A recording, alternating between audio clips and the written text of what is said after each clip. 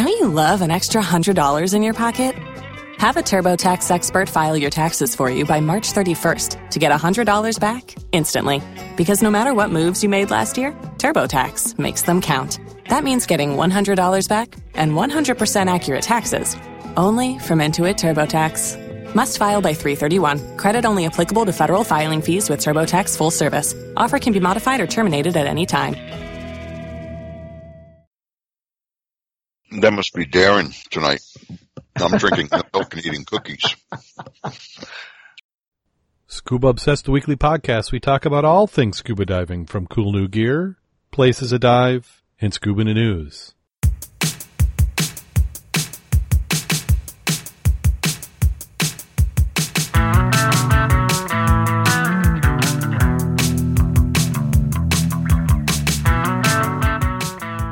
Scuba Obsessed episode 312 is recorded live December 22nd, 2016.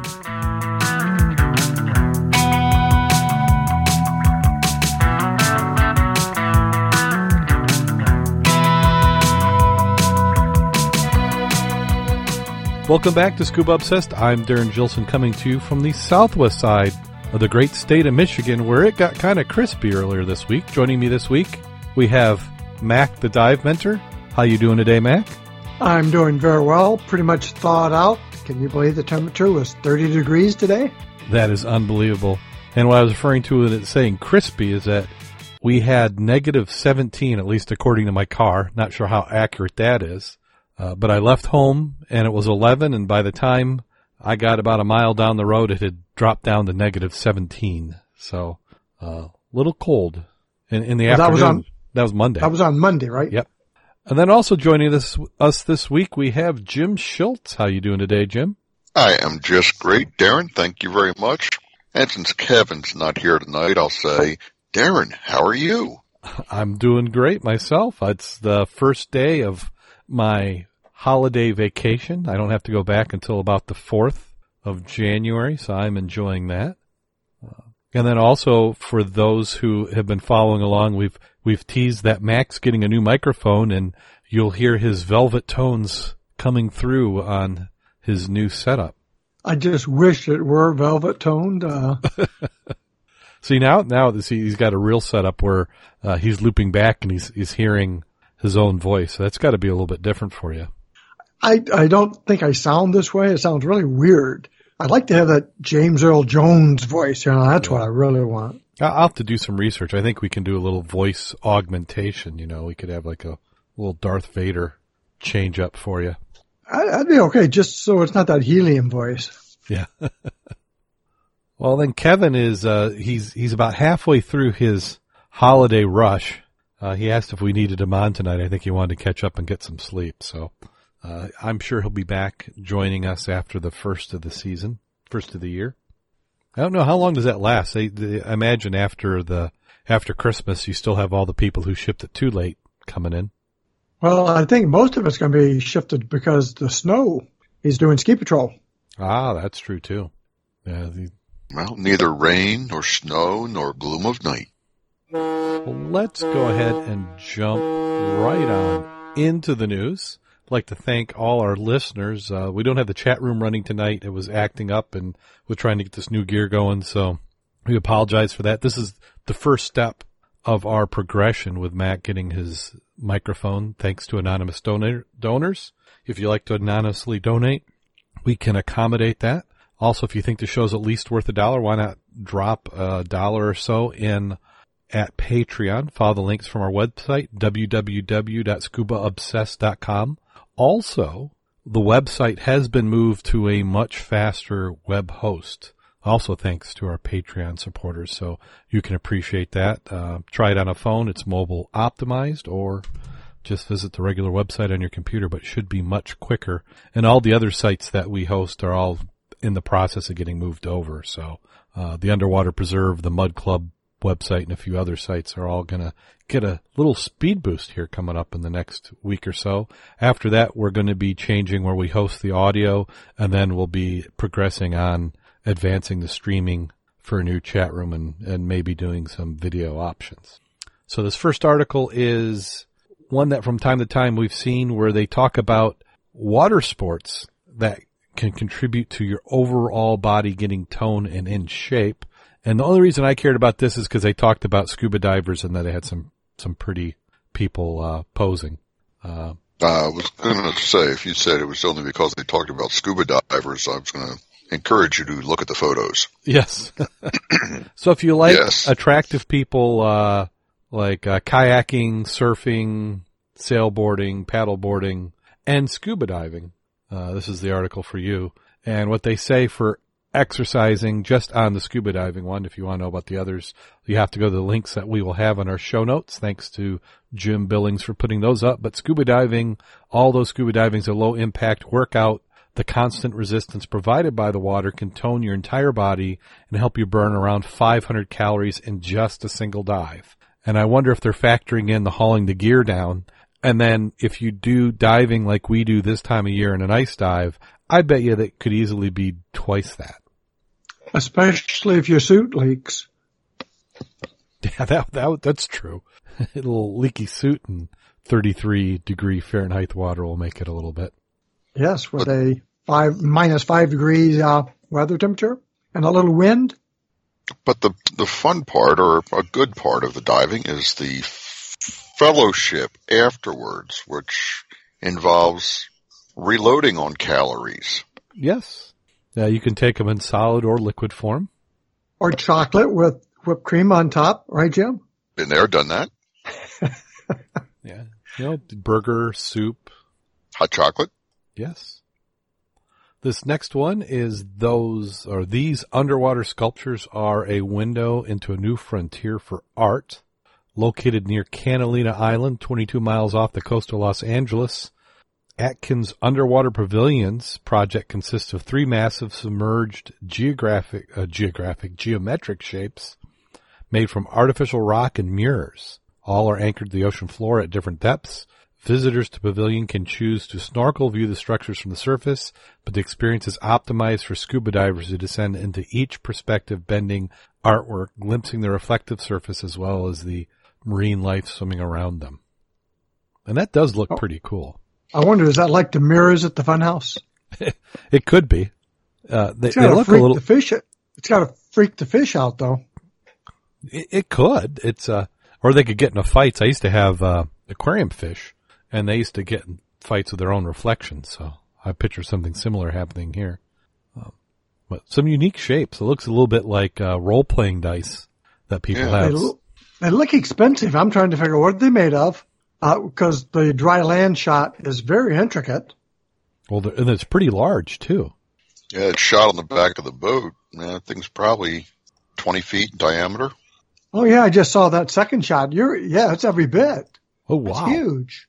That might be, that's to be a different boat.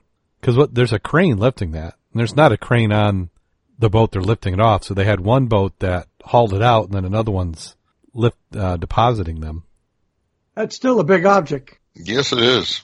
Yeah. So. And I wonder how deep it is for scuba and how deep it is for snorkelers, or it's the same depth. Well, they do have a video, which I haven't watched. But they go into that. This article goes into quite a depth about it. And there's some nice photos. I thought it was interesting. These pavilions could collapse or they could get ripped away in the current. They are not made to be passive. They're not meant to end up on the floors of the Whitney Museum, and they're meant to be touched. Yeah, and they have a website, www.underwaterpavilions.com, and that gives you some of the same photos. Oh, this one gives you a map of where it is. So if you're in Avalon, California, Avalon Dive Park, St. Catherine's Way, near the Avalon Casino and Casino Point. Well, that's kind of a beautiful setup there. It looks like they've got one of them floating. It appears to be tethered. Huh. Yeah, they show a couple shots where they're all 3 of them are sitting on the ground. Yeah, Doug Atkins about my age. So cool. I'd dive them. I wonder if are they meant to be down there for any length of time?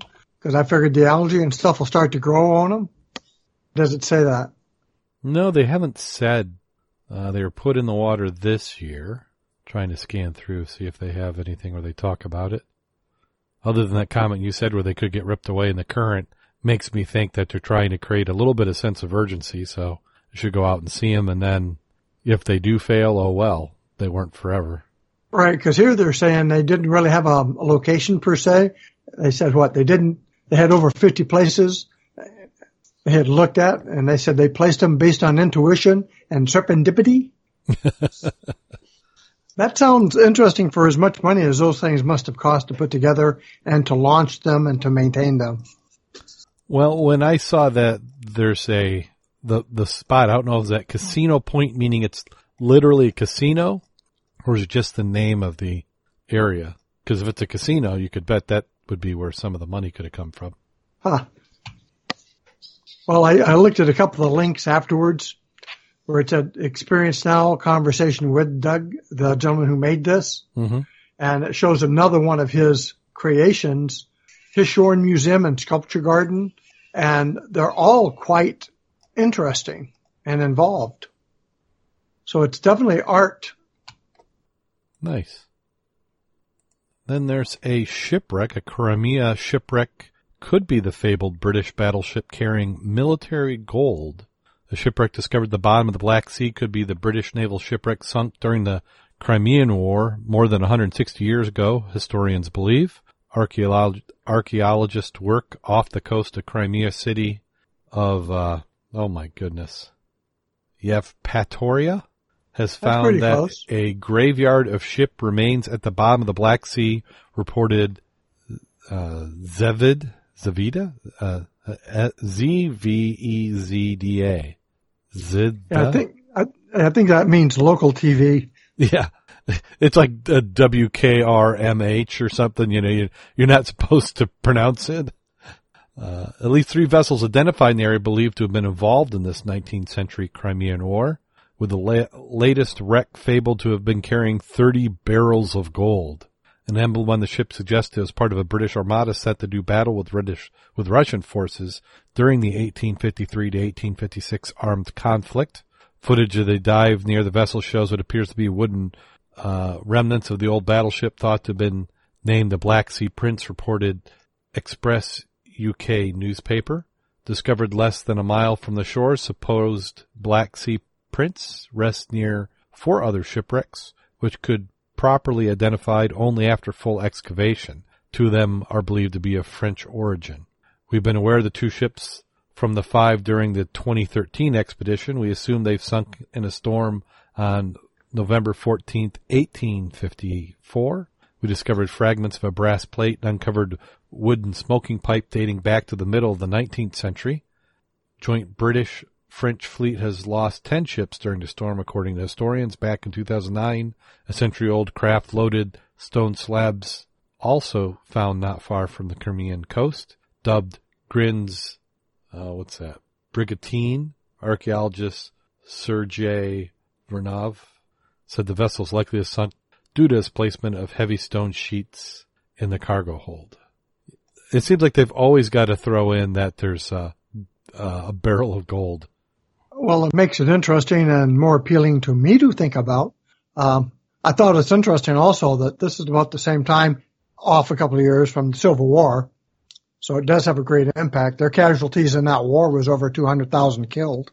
So it wasn't like a little item. So we just don't hear about it because it's not America. Right. I'm not familiar with this one. I like to think I'm up on some world history, but 1853 to 1856, I'm not sure. Yeah, it's before our Civil War. Well, this is leading into trench warfare in World War One, and that was trench warfare here with the British-French troops trying to push into Russian positions. So he figured 200,000 killed, and that's all the armies, including the Russians. It's quite interesting.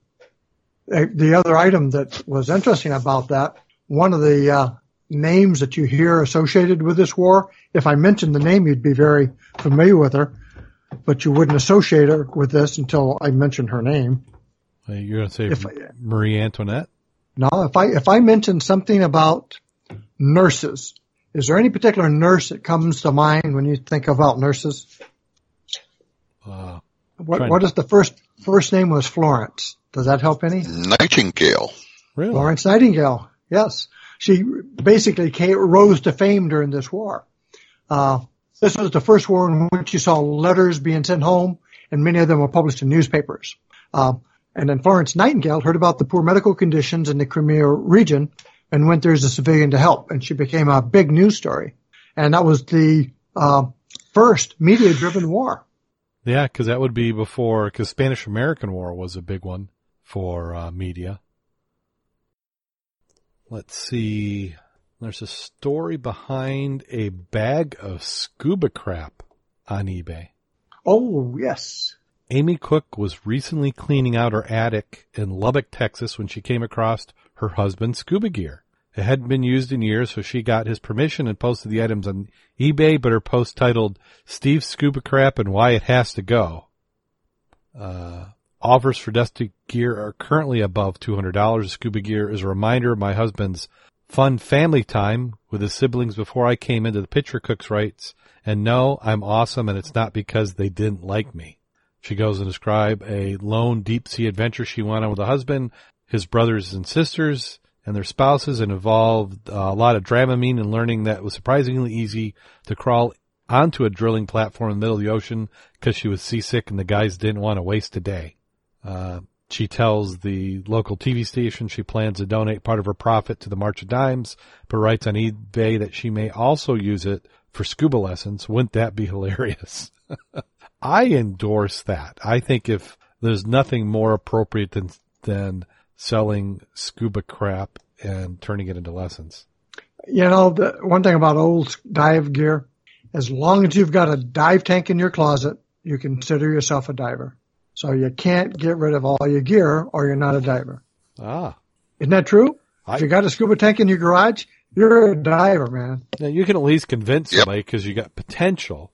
But I think if you sell all your gear, then you have to get rid of the plate on the front of your car that says you're a diver. Yeah, I think so too. I still drive into work every day, and it seems like good 10 to 20% of the license plates in the front of vehicles seem to have dive flags on them. Well, you saw that talking about stolen gear. I'm just looking for it even as I speak.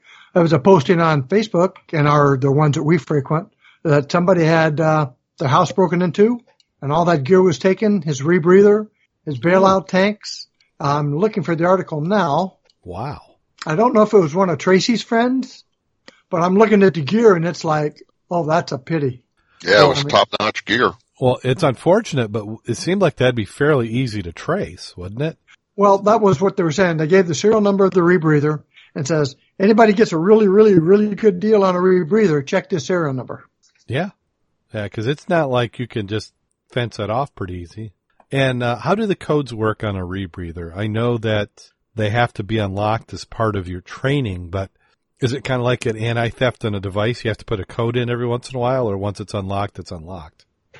It depends on the rebreather. I think the ones you're talking about are, once they're unlocked to that level for good. Okay.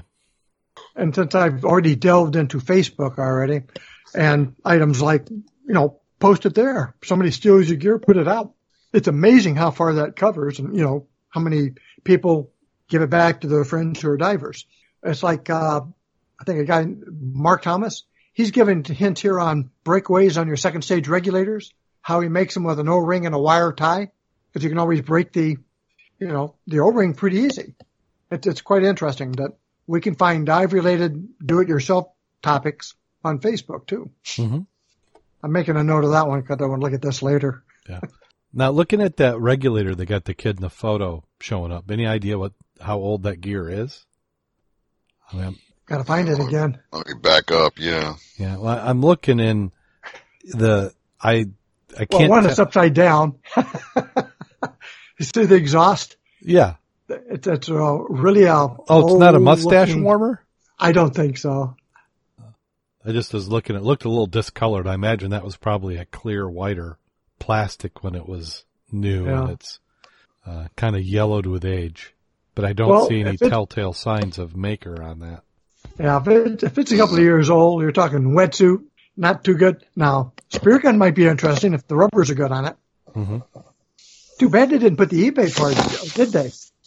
I think it is. Yeah, let me take there is a link Yes, in there. there is. I just found it.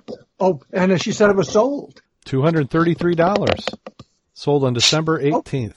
Well, Jim, can you get a scuba class for that? I'm sure she could. The question is, how reputable would the dealer be? Well, darn. I'd like to see all the other items. That would have been interesting. I'm surprised we didn't have anybody comment on the photo on the auction a couple over from there. Lady Diver and photo shoot from the 80s ad. No, I didn't see that. Yeah, you gotta go to eBay. Okay. Okay. Yeah. Now I do. Yeah. Don't tell Jim though. He'll go right to it. Yeah. Jim doesn't want to see that. No. But did you go look, Jim? No, I didn't. You should. Yeah. You'll appreciate it. Okay. There's a link. What link am I following here? Yeah. $12.98 plus $5.98 shipping and handling. Careful on the handling. Did you find it, Jim? I'm following the link now. Okay, so I see the link for the scuba crap. Yeah. So then you go down and it says more chances to get what you want. I don't see that. Oh, off the article. Yes. Yeah, you click on the eBay link in the article. Yeah, I clicked on the eBay link in the article. I did that. And that took me to the eBay site. Yeah, takes you to the eBay site. And then if you scroll down a little bit, they've got some other auctions that you may be interested in. We'll just have to save it for him and show him later. Yeah, just send me a link to it later. Sorry. Yeah, no problem. Edit this out. Yeah, this is of course we just edit all this out. Nobody. We'll also be going there looking for the site we're talking about. Or the mysterious picture. Yeah. Well, then we have a video of the week, mysterious ghost shark caught on film. Popularly known as a ghost shark for its particular features, the exquisite creature was spotted by MBARI in the Northern Hemisphere for the first time, closely related to sharks and rays. These chimeras haunt the deep and dark oceans with their spectral sheen, dead eyes, and patchwork facial skin. Even more bizarre, male ghost sharks are endowed with retractable sex organs located in their foreheads, making them literally dickheads of the sea. Okay. I like that one. That's good. I don't think we're going to see too many of them because they were saying the animal was spotted at 6,700 feet deep water. Yeah, that's a little bit of a deco time. Usually, but with a casket involved. But that's a weird looking animal, though. I mean, it is bizarre. Look at the size of the eyes and the pattern. You know, if you painted those squares and stuff, you look camouflagey. It is bizarre because it doesn't even look. If you watch the video of it swimming around, it's surprisingly maneuverable. Sorry about the noise, and that doesn't look like what I would consider a shark either, does it? Yeah. If somebody had just shown you a picture and an angle, you might not even realize it was a shark. Yeah. But certainly bizarre looking. And they say that the sex organs retract into their head, so they will actually come out and do their thing. What the thing that also struck me about the article was that they hadn't been recorded until they recorded it in a submersible in 2009, and it's taken all the way until October 2016 for them to publish in a journal and release the video. Why do you suppose that is? They didn't want to share? I don't know. Why would you not share that? You afraid somebody else is going to get the glory for it?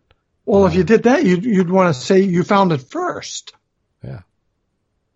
I just, that's the type of thing that kind of gets me nuts is that, and I don't know specifically about this project, but many times, these are grant funded projects, and the reason you're providing grants is so that the world in general can benefit from them. And here it is sitting hidden for 7 years. So maybe somebody can enlighten us as to why it takes so long. And then how about this? Go ahead. I was going to say, has anybody else experienced that their computer just shut off? No. Did yours? Mine just froze. Everything just deader than hell. Must be those photos you're looking at on eBay. Yeah. I don't know about that. They didn't, they didn't just lock up on the photos. It's an advertisement. Oh, yeah. Just locked right up. Hey, I did find one from my favorite movie. Which is? The Deep. Huh? I'll put that on my Christmas list for Santa. Wait a minute. Was that the one with Bassett in it? Is that her name, Jacqueline? Mm-hmm. Yeah. Oh, yeah. I know the one you mean. The T-shirt shot. Yeah. That's the one where she's swimming and they've got whatever coming up. Mm-hmm. I thought you had that. I thought you had a picture of that already. I remember that from years ago. That's always been one of your favorites. What can I tell you? I've got good taste. Okay, on that one, I'd agree. That's a pretty good one. I like that one. That was a good shot. That is quite interesting on that ghost shark, though. That is a weird-looking animal. Yeah. Or fish, however you want to call it. And the video is interesting. They've had photos, and of course they washed ashore before, but this is the first time they had actually recorded video of it. A few years before, they'd actually seen it swimming around, but they weren't able to record it. Well, I could see the new title, though. Dickheads of the Sea. At least we know what they mean now. Yeah. Maybe that could be, that'd be a good mascot for a dive club. I'm going to have to remember and go back and see if I can get something from that. Some kind of shot of it or something. Maybe that could be like a patch. Yeah. That could be a special subgroup. Yeah. The Ghost Shark League. Well, they say divers do it deeper and things like that. Whatever that means. So this might be appropriate for the shark people. Yeah. Well, and how about this for some potentially cool scuba gear down the road? DARPA's been working on a way to communicate underwater using a mechanically based antenna, AMEBA, developing portable ultra-low frequency 1 hertz to 3 kilohertz and very low frequency 3 kilohertz to 30 kilohertz transmitters that can penetrate materials like water and stone with basic data. Scuba divers could send text messages to each other, while search and rescue teams could still be in contact with the outside world while they were in tunnels. And they go on and talk about some stuff. But another article I saw on this, they're actually coming up with some receivers that they're actually testing out. DARPA is quite an interesting group. If you've ever looked at a lot of their think tanking, a lot of the games we have nowadays, like tank battles and stuff, some of their simulators are awesome. A concept came about years ago is making an egg and the front opened up and you got in it. It's almost like you're wearing a suspension suit, weightless, and you get in and it's connected through the internet and it was on gimbals and gyration, so you could go through different planes. And they use that to fight simulated air wars in an aircraft. Really? Yep. And their video part was such, it was restricted. What you see is like if you're looking at a porthole or a view screen and you're fighting somebody in a different state. It's quite interesting. They do the same thing with tank battles. And you're talking a long time ago. So the initial video games. Wow. Yeah. DARPA is interesting. I'd be curious what kind of money we're talking though. Oh yeah, they can do. Military and commercial is one thing, but filtering down for our kind of use is a little different. Yeah, I was just looking at the Wikipedia article on DARPA. The annual budget for DARPA, and this is what they admit to, is $2.97 billion. It was formed on February 7th, 1958, 58 years ago, headquartered in Arlington, Virginia, and has 240 employees. Wow. So that's a little over $1 billion for every 100 people employed. Well, fight smarter. Yeah. One of the guys that led to, they talked about the inventor of Bluetooth. It's where wireless is going next. Have you seen that one? No. That's an interesting one there. Think IBM Cloud. I'm just trying to tell you where that came from. Where you're reading that says it's easy to take modern wireless communication for granted? You saw that first line on the article? Yeah. If you clicked on it, it goes right to the inventor of Bluetooth on where wireless is going. It's quite interesting that he puts forth. Yeah, this is A little off the topic for diving, but it goes into the aspect of communications. Well, Bluetooth is one of them. When I remember when it first came out and was starting to be released, we had questions of whether it would actually even work. And we were convinced because we were looking at it as, because Wi-Fi, what we call Wi-Fi today, that wasn't a for sure thing either. And we had certain wireless technologies. The most common that everybody had was not cell phones. It was, when we had corded phones, everybody had the little 900 megahertz handsets, which had a remarkably good range. And we were doubting whether Bluetooth, when it first came out, was going to even be compatible to work around a Wi-Fi. When I looked at some of the frequencies and spectrums, there seemed to be some overlap, and the range wasn't good. So you're like, well, what good is this really relatively low range signal going to be good for? And it's actually taken off quite well. Oh yeah, I think from 2004 is whenever it started saying it ain't going to go away again. Yeah, and they keep advancing it. They keep the standard you've got today is quite a bit improved over when it first got released. So that's an interesting article as well. Yep. I wonder where they took the picture of the diver at. That does look like a research tank, doesn't it? Yeah, it certainly does, with the hatch patterns. Yeah. For distance and depth. Yeah, that's kind of the giveaway right there. Yep. I like that wrist light he has too. That's nice. It's not that big a light, and it looks pretty bright. And it's also interesting that they're doing open scuba, not rebreathers. But look at that scuba tank. That's not your everyday valve on there. Is that like a Y valve? I was trying to determine, see what that really looked like. I kept thinking, is that a space capsule to the right of him? Yeah. Now you can see he's got two octos because he's got one off on the side, but he's pretty well geared up. So they're doing a variety of tests there, and that just might be some file footage too. True. From an unrelated program, but. Well, wherever he's at, the water is not warm. He's fully suited out. Yeah. At least you hope it's not warm, or he's going to be. Yeah, toasty. Well, that does it for Scuba in the News. Do you have a safety story this week, Mac? Well, not necessarily a safety story, but we've been talking about situational awareness. And to continue that, the third part of that, excuse me, says how to develop the sixth sense of advanced scuba diving, the elusive situational awareness, because it's like, well, what do you mean? How do I get there? Basically, is if you hang around and experience divers long enough, you'll notice that a lot of times they seem to almost have a sixth sense or a gut feeling for when a problem might arise. If you're out there diving with a group of people, let's say you had 15 people out there suiting up, they're the ones who seem to spot, like they have eyes at the back of their heads. They're the one guy who hasn't tightened his tank strap enough. Or during the dive, they seem to have an instinct for current changes. And they don't only know how their air consumption is, but they have an idea of what the air consumption is of the people they're diving with.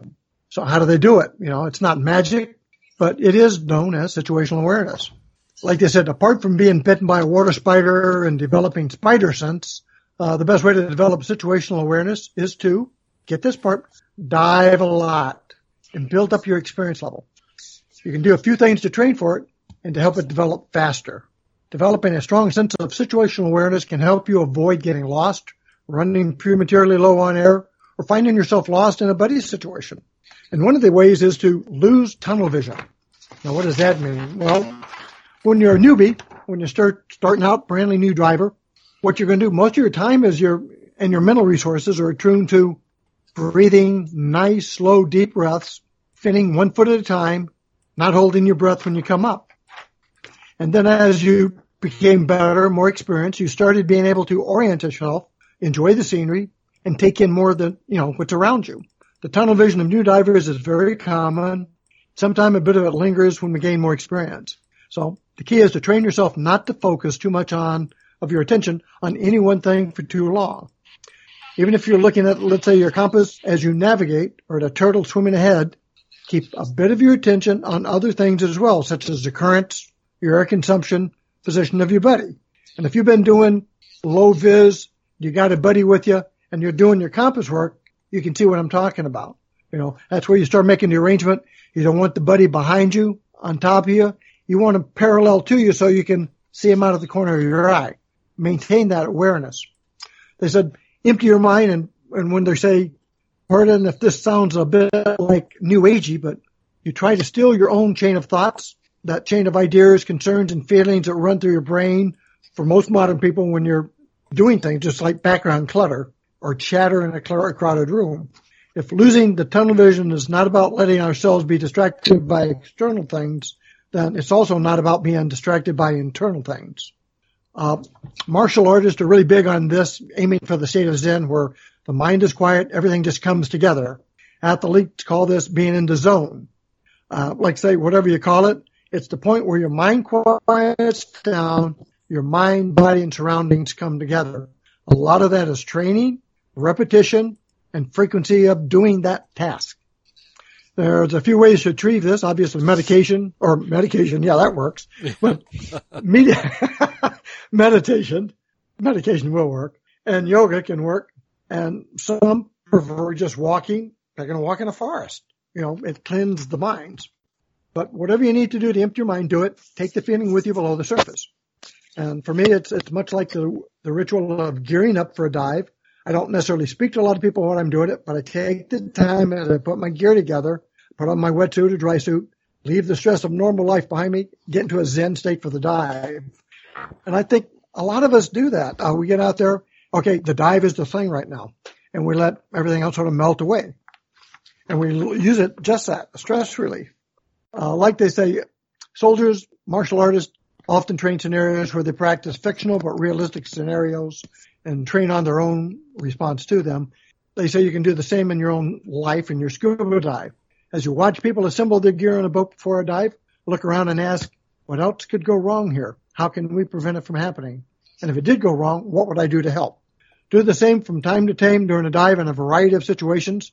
Practicing these scenarios help train your brain to spot potential problems and it prepares your neurological response for the unlikely scenario something does happen. It's also something like when we do training for a rescue course. Here you need to get your mindset on everyday dive trip.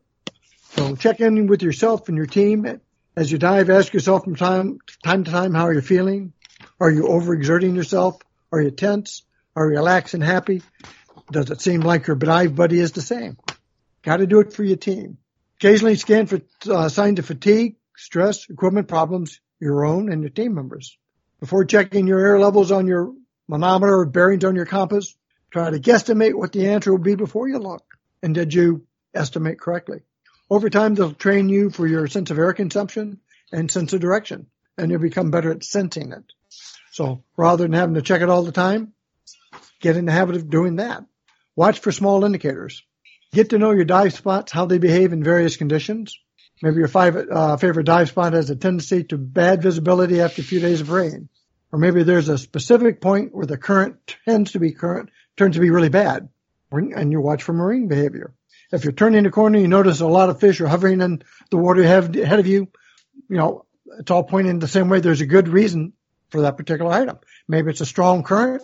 Maybe it's a predator coming their way.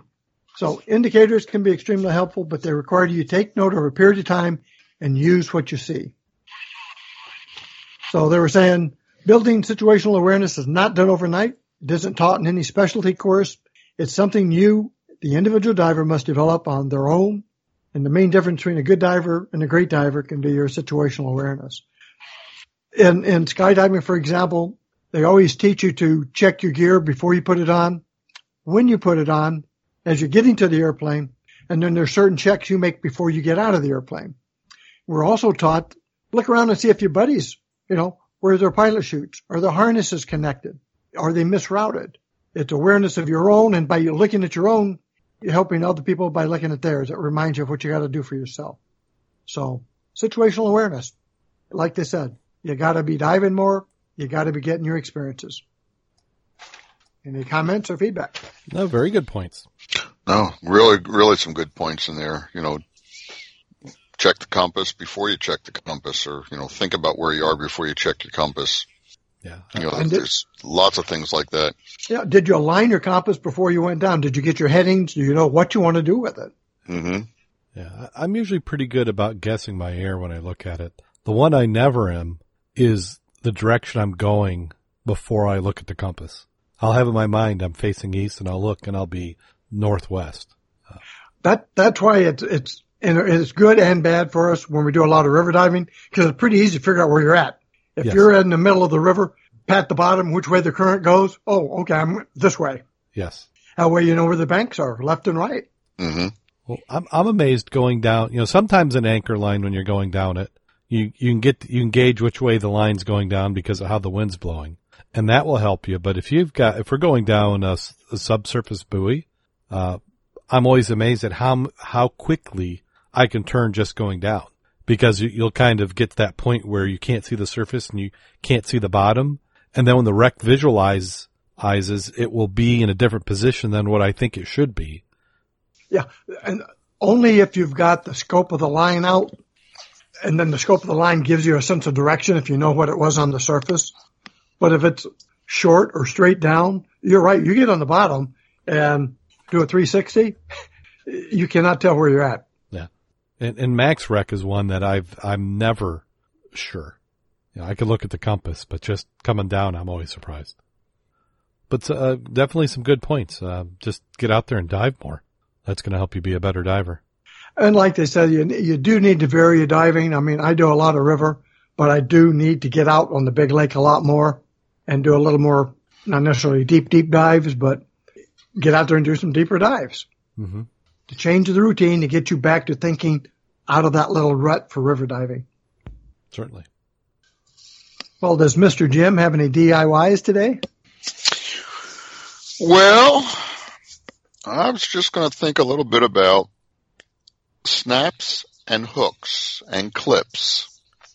There's lots of things you can find, such as hardware at the local hardware store, that is a lot less expensive than buying it at the marine store or at the dive shop.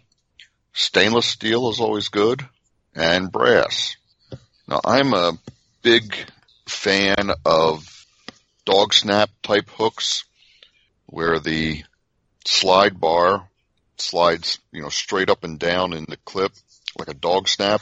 And I really like them double-ended, where I've got the dog snaps on both ends of it. It's very easy to hook onto your gear and then hook onto your BC.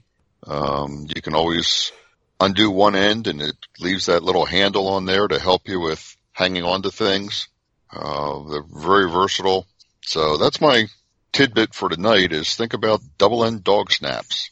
The other thought of that is, I won't say the bigger the better, but make sure you can manipulate them with gloves, or in the wintertime, 3-finger mitts. You want something big enough that you can pull it down with your thumb, keep them lubricated with some WD-40 or some other items that will keep them from binding.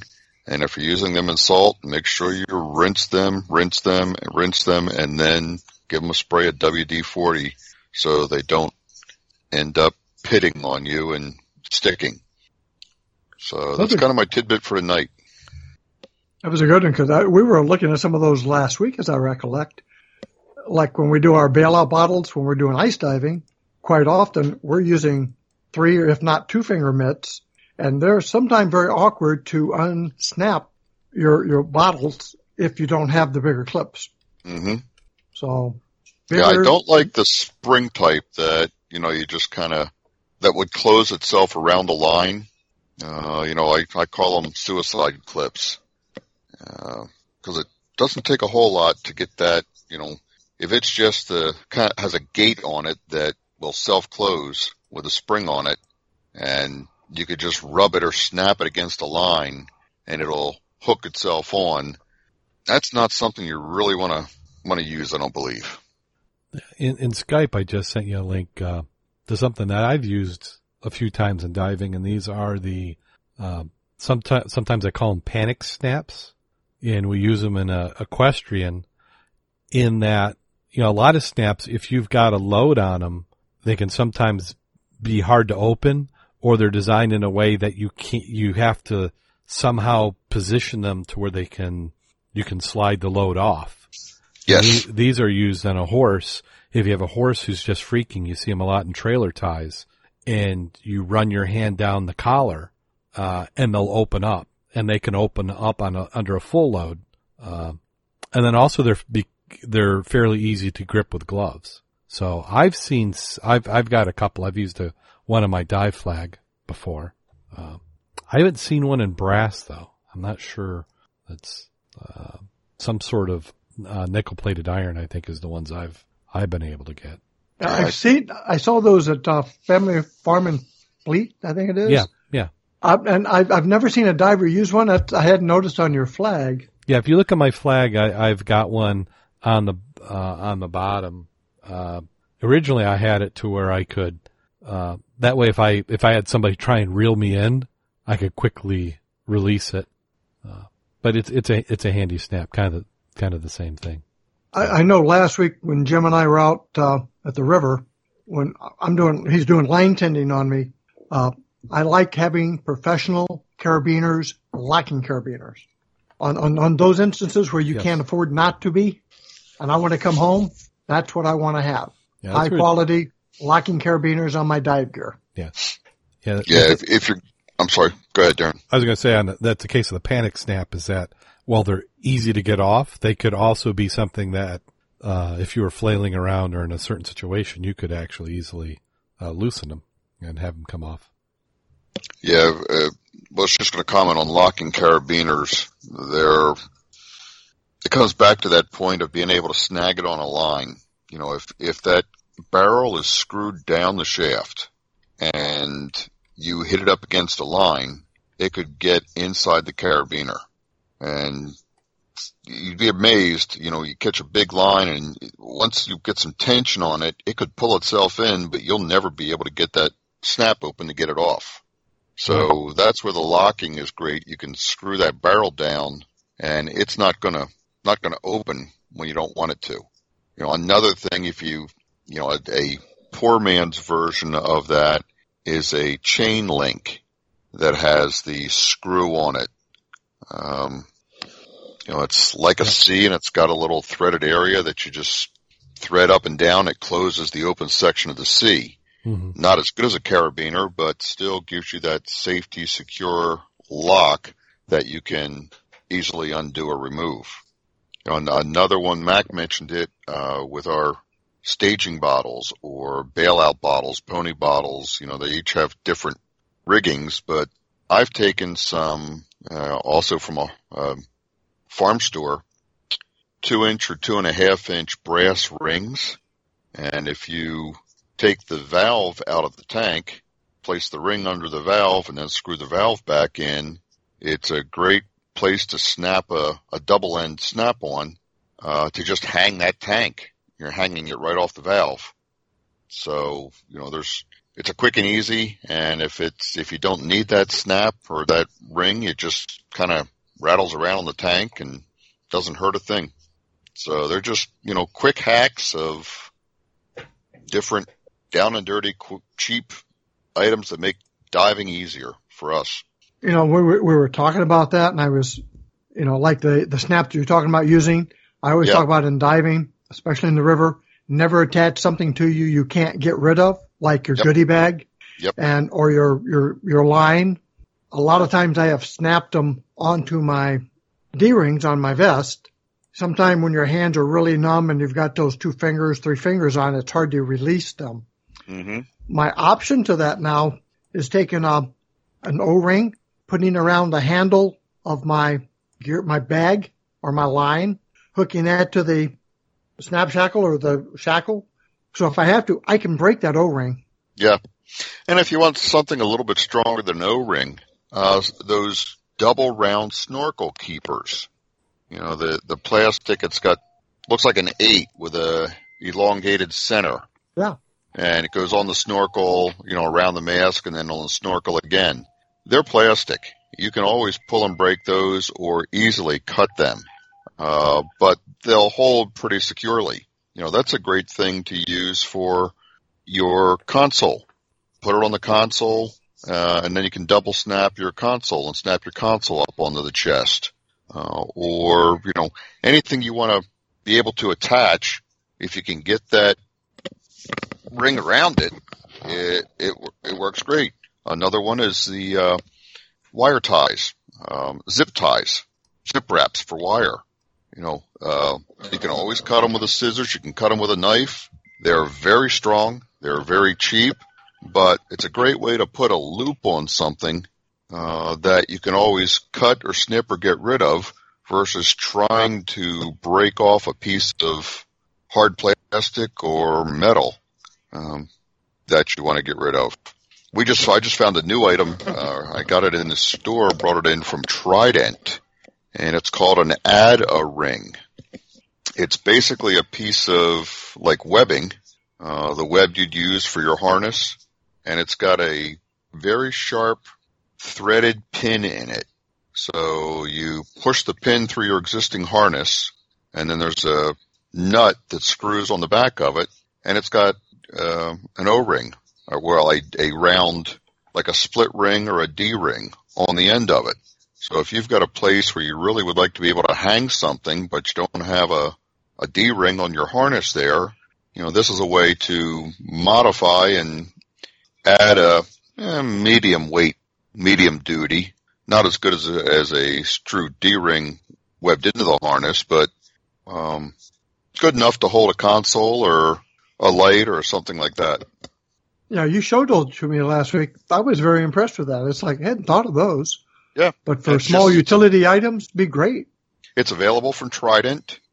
So if your local dive shop carries Trident dive gear, easy to obtain. It was under $5, something like that. Yeah. So there's lots of little tricks, and we'll try to bring you a few each week. Excellent. Well, thank you for that. I'll have to go and take a look at that. Well, did anybody get any diving in the last week? Matt did. I tended for him. He got a river dive in. Well, we went ice. We went out to Hidden Valley first, and we did post pictures on the club site, and we were disappointed in that the day we went out was -5 when I left the house, and when we were out there on the ice, Jim was shoveling snow wet, and test hole was 2 inches, Jim? Yeah, 2 inches of honeycomb ice. Which surprised the heck out of me. Were you expecting more ice or less? I was expecting good ice and not honeycomb. Huh. Wonder why it was honeycombed. Well, it's honeycomb because we had a lot of snow. The snow came before the freezing temps, and I think that really impacted the formation of the ice because the snow kind of floated on the surface and then froze up, and that's where you got it. The ice started forming up from that.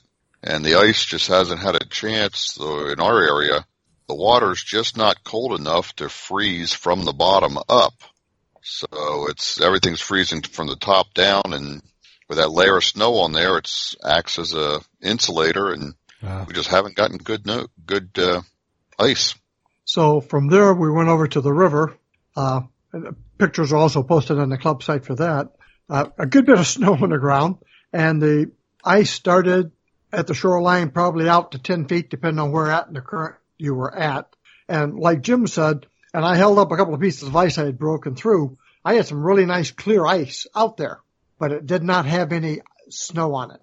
So the ice that we did have out there was clear ice. The closer I got in the shore, it got thicker, of course. And for people who think you can break your way through the ice in 3 feet of water with an inch of ice over you, you are very hard pressed to try to break that with your tank. On the surface, I could fall through it. On the bottom, trying to get out, not going to happen. So if you're out there in the ice, you need to have your line on with a good tender. Cool. Yes, it was cool. Was there any good visibility, or is it? Visibility was not bad. I was very pleased. 3 to 5 feet, depending on where you're at. Did not see any fish, which surprised me. No crayfish. A lot of gravel. And Jim, we forgot to pick that bottle up I threw on the ice. Yes. And that was a darn good bottle. I mean, it's like, whoa. That's why I picked it up and put it on the ice. I didn't think about it until after I was already home, and it was like, we forgot Mac's bottle. Same here, but it still may be there. It could. Yep, we did have ice floes. And if you're out there diving, when you come up and you hit your head, be careful coming up. Yeah, that's As we were talking about earlier today, you certainly don't want to be solo diving in this type of condition. No, not at all. But we will probably get a dive in next week prior to the New Year's dive. Yeah, it looks like Monday's going to be a good day to get wet. It's supposed to be up in the 50s or close to 50. That would be definitely a river dive. 50s already. Again, quite a swing in temperatures. Yeah. Isn't it, though? I mean, I hate saying I was looking forward to the cold weather, but it seems when you get it this cold, this quick, it keeps from the winter sicknesses don't seem to be as bad. I don't know why. Yeah. Well, there is a nasty stomach flu going around right now. Oh, really? I hadn't heard about that. Yeah, so everybody else can keep that. I'm okay if I don't get that one. I second that. I've got my flu shot this year. I had an early fall cold, so I'm hoping that between the two of those, I might be able to make it through this winter without being sick. Well, I'd like to have some good ice for a good ice dive. Sure would be nice. Yeah, when I saw that temperature, I was thinking this is going to be a year. We're going to have we could have our first ice dive in the second weekend of January. Still might. I hope so. Well, let's see. What else do we have up here on the docket? So, Hey, I got some cool new scuba gear that it's been announced by Aqualung. Oh, okay. They're coming out with a full face mask that you can insert your own regulator into.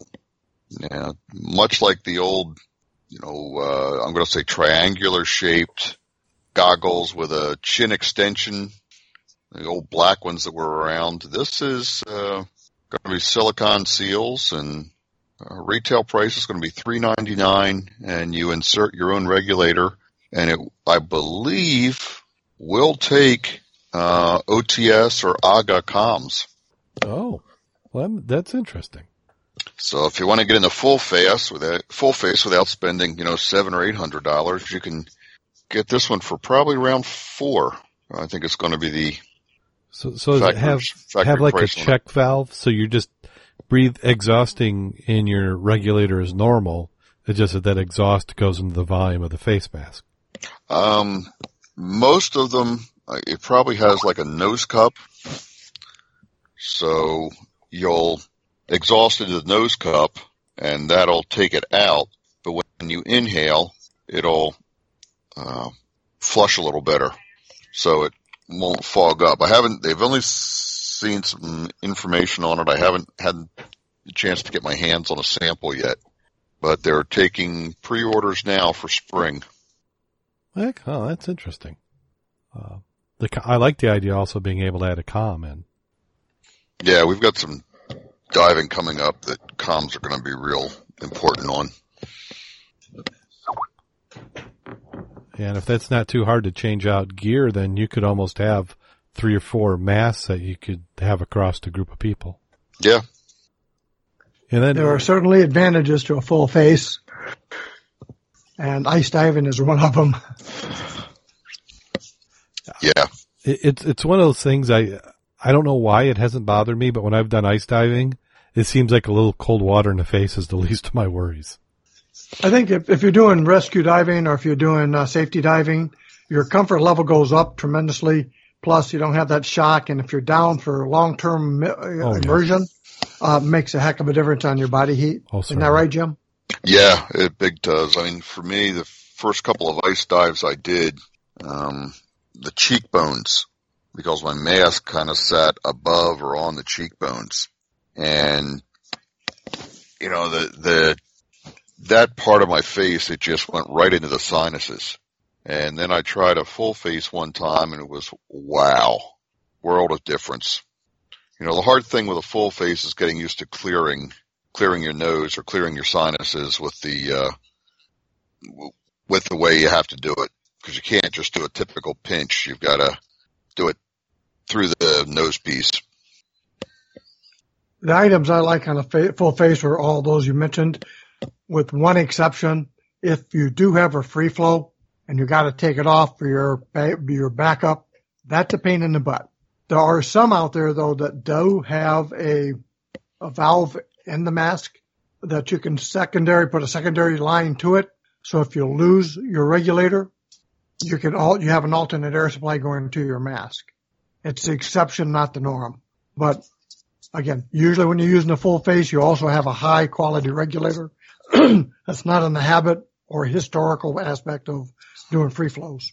Right.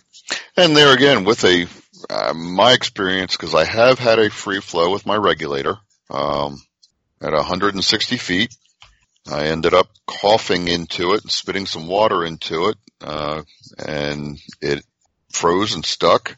And I tried to clear it and couldn't clear it, so it was, time to do a controlled ascent to the surface. And you continue to breathe off that free-flowing regulator as long as you can. I mean, the free flow, the problem with the free flow is you're going to lose air very quickly. You're wasting a lot of air. My thought was, I might as well get every breath out of this regulator that I can. So if I switch over and go to my backup reg, my primary is going to continue to free flow because I only had one first stage. Didn't have double tanks or redundancy there, so I had to leave the first stage turned on. Why use twice as much air? Because everything that's coming out of this primary regulator is going to be wasted if I take it out of my mouth. If I leave it into my mouth, I'm only wasting what free flows. Every breath I take off of it is an extra breath that I wouldn't have if I switched to the other regulator. Does that make sense? Did you say you didn't have a backup? I had a backup second stage. I had an octopus. On the same tank, though? On the same tank, on the same first stage. Ah. And I could have gone to my pony bottle. Okay, that was what I meant. You did have a bailout. Oh, yes, I had a bailout bottle. Yeah, I had a pony bottle. As soon as you say 160 feet, I was going to say, if you didn't have a bailout, I was going to kick your butt. Yeah, no, I had a pony bottle, but my thought was, why waste the air that's in my primary tank by going to my pony? As long as I can breathe off this regulator, it's free flowing. I'm wasting a lot of air, but every breath I get off this regulator is, another breath that I don't have to take out of my pony. Gives me one more breath to do deco if I'm in a deco. Fortunately, at that point, I was not in a deco situation, and generally I don't do deco on single tank, even with a backup or a pony. It's, if I'm going to do deco, I'm going to do it on double tanks because it's just too many things can happen with a single tank to rely on it for deco. Oh, absolutely. Yeah, well, and even though we do all that prepared and with our bailouts, historically, though, we're always leaving a tank at the anchor and a tank at 30 feet and quite often a tank at 20 feet for those particular occasions. If I need it, you got it. Mm-hmm.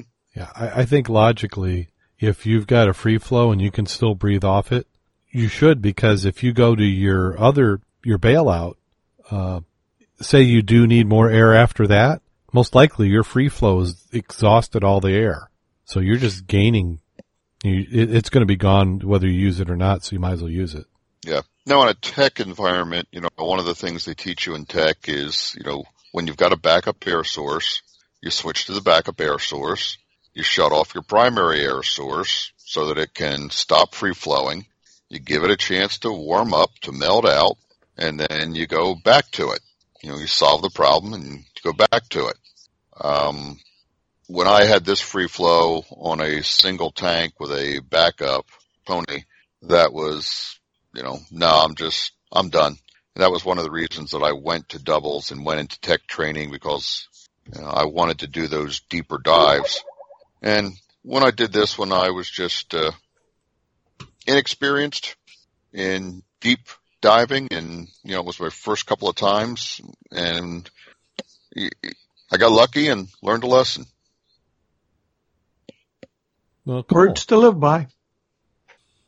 So, well, Mac, you have anything you want to plug? Now, next week, hopefully be the last chance to get a pre-New Year's dive in, and after that, it's New Year's. Huh? Well, how about this other website? Did you want to talk about that, or? I just put a note on there. You could put that somewhere.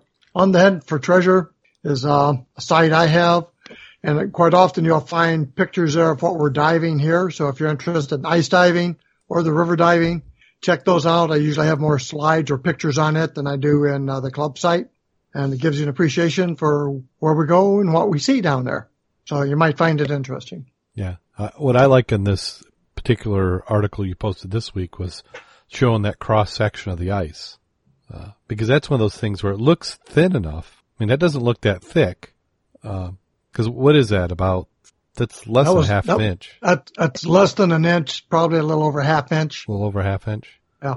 So is that something you could walk on? No. Yeah. No. So you can't walk on it, but you'd be hard pressed to push up through it.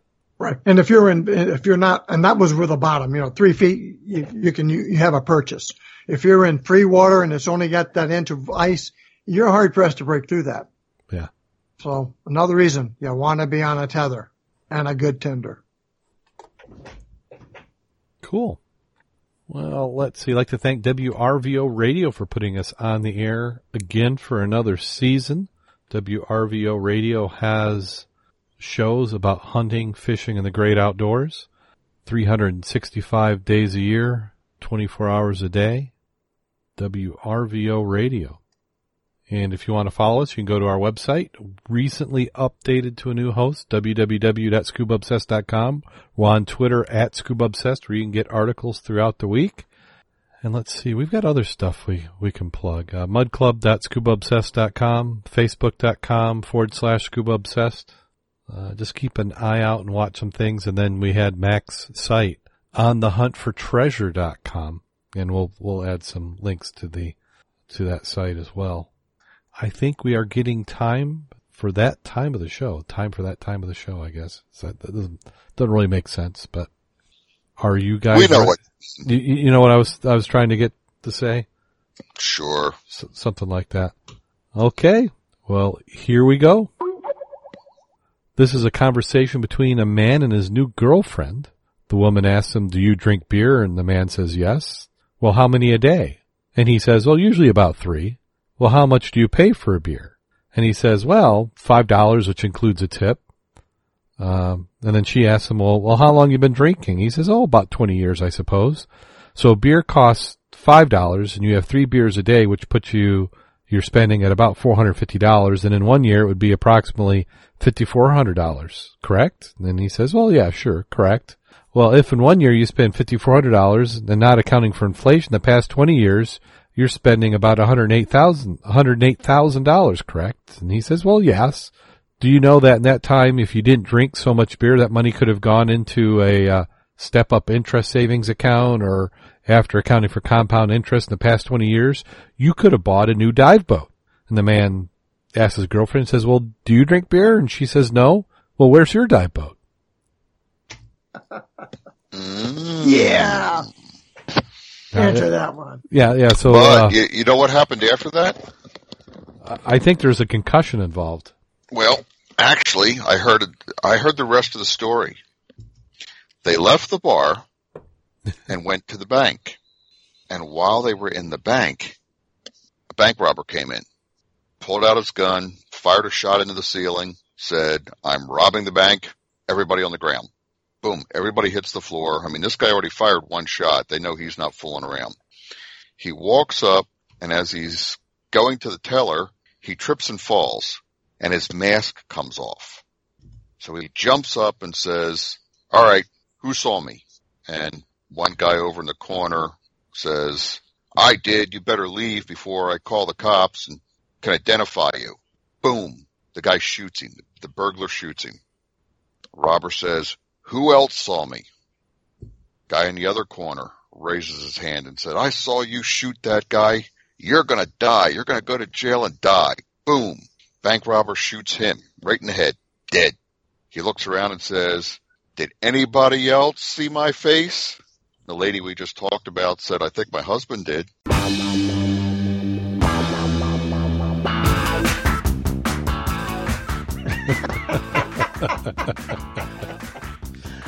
Whoa.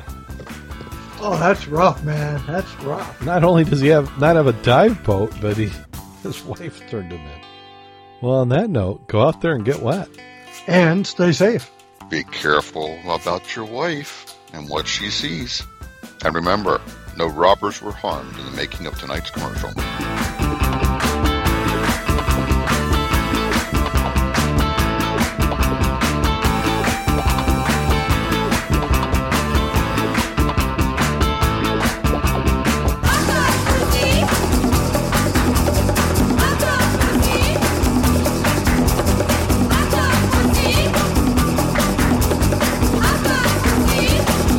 I was going to make a dickhead comment, but I'm not. There was one thing I was going to say, but I had to stop. Every fan knows the right player in the right position can be a game changer. Put LifeLock between your identity and identity thieves to monitor and alert you to threats you could miss. Plus, with a U.S.-based restoration specialist on your team, you won't have to face drained accounts, fraudulent loans, or other losses from identity theft alone. All backed by the LifeLock $1 Million Protection Package. Change the game on identity theft. Save up to 25% your first year at LifeLock.com/aware.